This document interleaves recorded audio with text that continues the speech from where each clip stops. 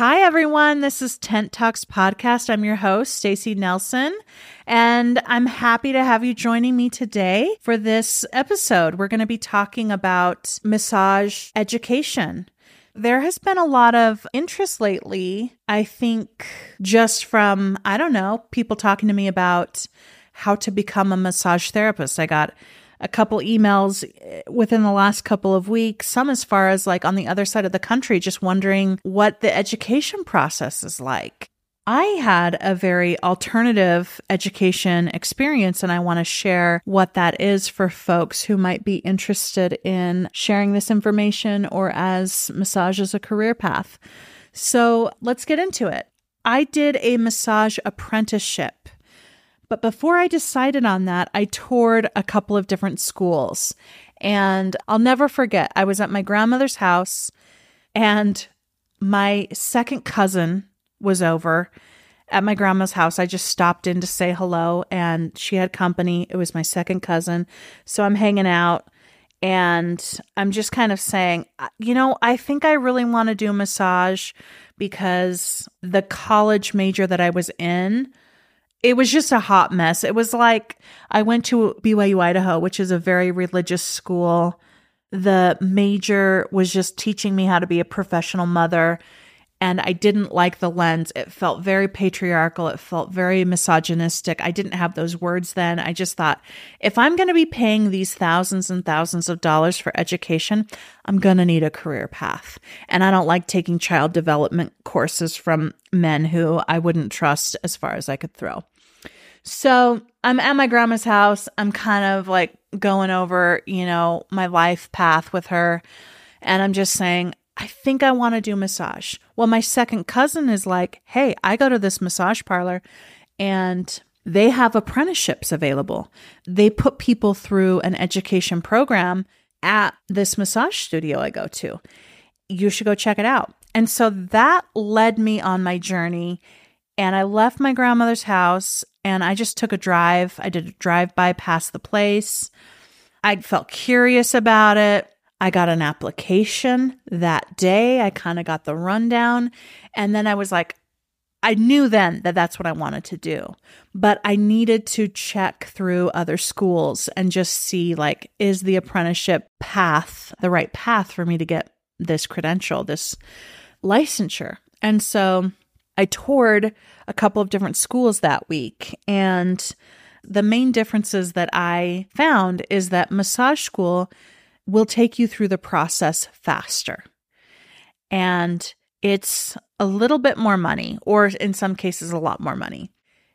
Because it's a school that has credentials, I mean, most schools have credentials, obviously, you can get financial aid and use some funding for your education. Also, some of the offerings are a lot more beneficial, like a cadaver lab is usually included, or like taking a semester and just like deep diving something with a teacher that is really good about the repetitive transfer of information. And like you just have course, like books, you have a curriculum.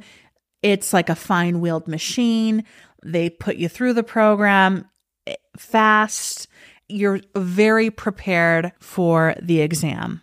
I think that is one thing that I've noticed is people who go to the school and they complete the program, they are very prepared to take the test. Now, I want to tell you some downsides of that. Most of the schools are owned by cruise ship companies or by hotel chains. They're basically, it's like a mass production where you get a job placement on a cruise ship or at a hotel chain, and it's like a mass production. So you're not getting the specialized one-on-one care. You're not getting a lot of like the ratio to teacher and student. There's a lot more students than there are teachers in a school setting. And because of that, if you have a different style of learning where you need a lot more attention, you're not going to get the same amount of like hands-on, for example. Also, I think because it's a curriculum that's funded by these huge corporations with the agenda that you'll work there, you're limited on what you're learning. But see, the nice thing about massage is that there is continuing education. And that's why you find a lot of massage therapists who maybe have a lot of modalities or they know a lot about a lot, is because we're always learning. It's how we keep up with our licensure. So let's switch it over to apprenticeships. Every massage therapist who takes on an apprentice, there's a limit per license to only 2 apprentices. So the student to teacher ratio is pretty damn good. And if you're with somebody who you think is a good teacher, you've got that whole therapist's experience at your fingertips. Like, you can learn how to run a business. You can learn all about their clients and who they're working on.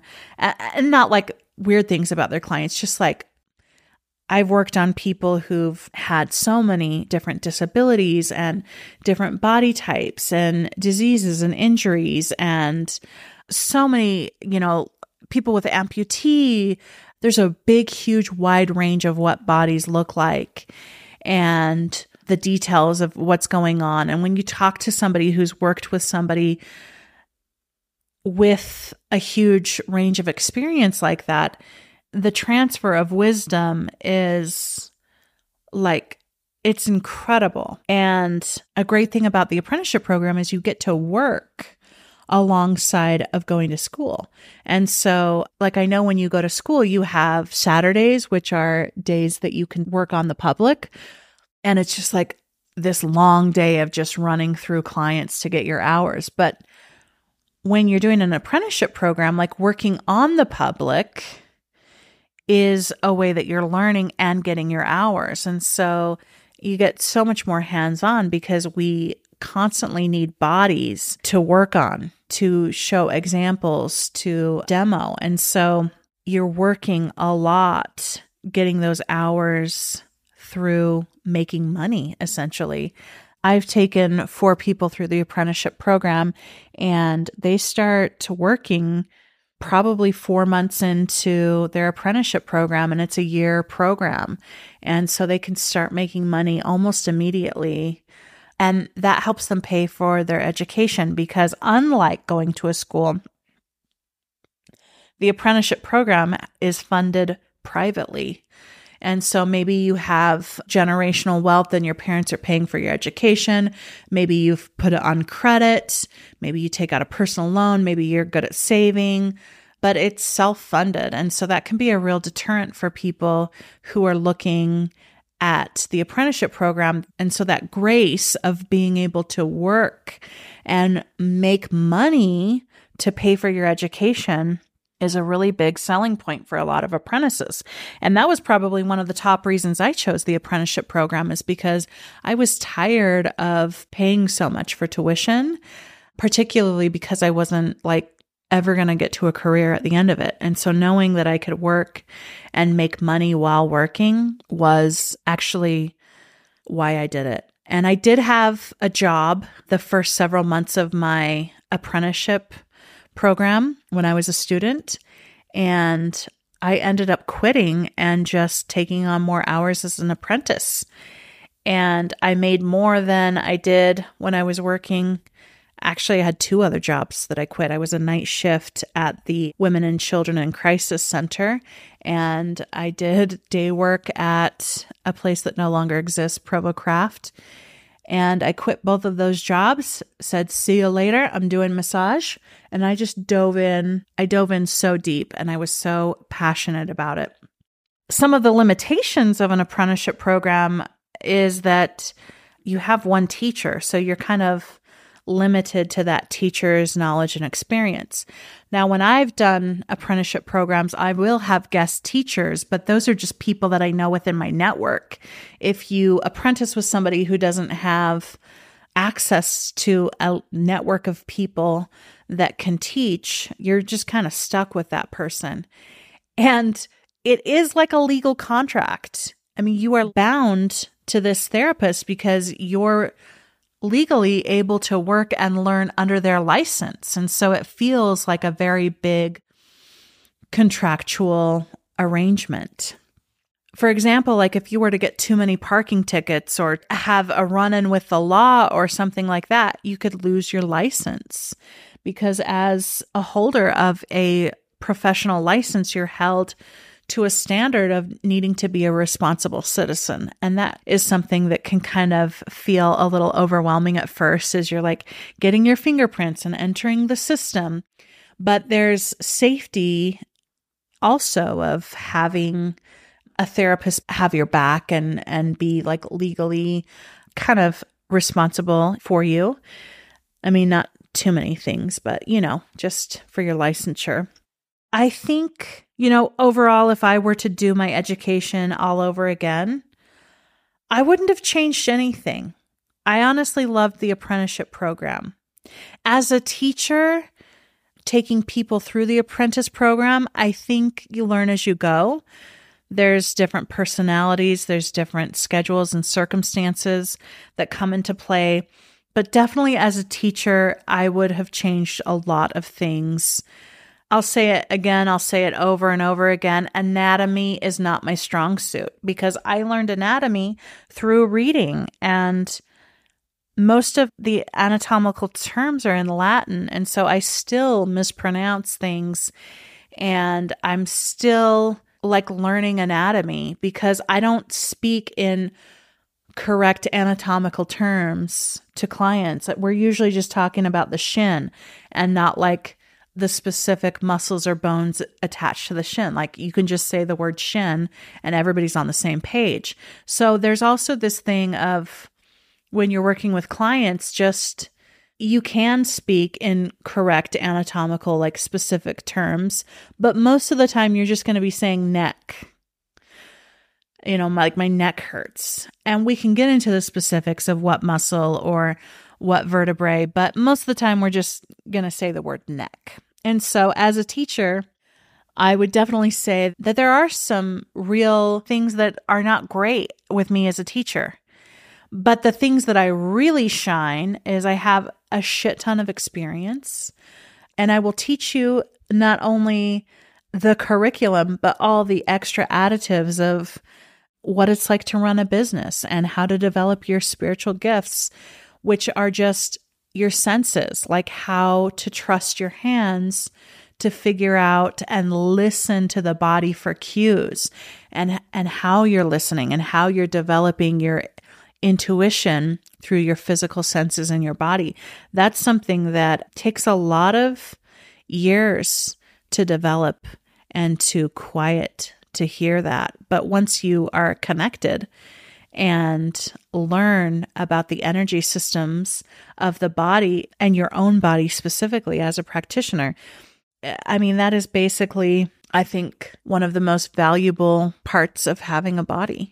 Being an owner of a body is learning all of the extra cool, energetic possibilities that we have. And I just don't think you're going to get that at a school. You're going to learn about the energy body because it's on the exam. But I think experientially, like working with somebody who's actually like developed a career and a lifetime of learning and practicing energy is so much different than just memorizing the information for the final exam. Another downfall of the apprenticeship is that it's going to take longer. It's a year at a minimum. And with some of the schools, you can finish in 6 to 9 months. So the apprenticeship program is a year, and you take that exam. And because you don't have a large group of students, you have to be self-motivated to study and to absorb the information. Because again, if your learning style is a little bit different, if it's like different than how your teachers, you're not going to have multiple teachers. So you're going to have to learn and like motivate yourself to get the information, because everybody wants to work on people. It's exciting. It's fun. it really is the best part of an apprenticeship program is just getting your hands on a lot of different bodies and making money at doing that. But to take and pass the exam and actually follow through with it to get your licensure takes a level of discipline.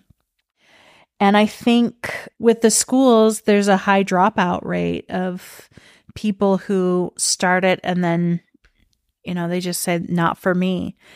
And that can happen as well with massage, but people usually stick out their apprenticeship just to make money.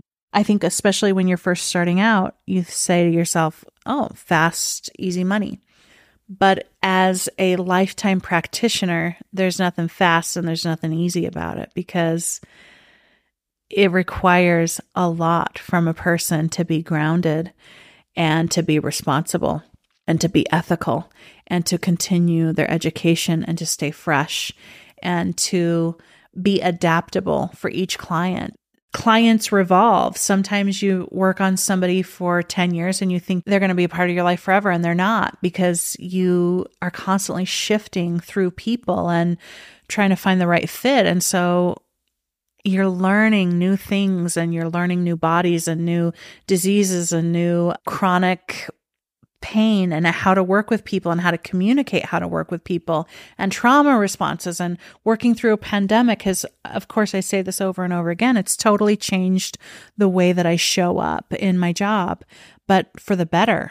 And I think it's such a cool time to be alive where we have so many options for education pathways. And I think both are great. I obviously definitely recommend the apprenticeship program as the route to go because I think it's customizable and I think you get so much care and it's not being funded by big corporations who have an agenda for you. And I also understand that financially and with time, that's not an option for a lot of people.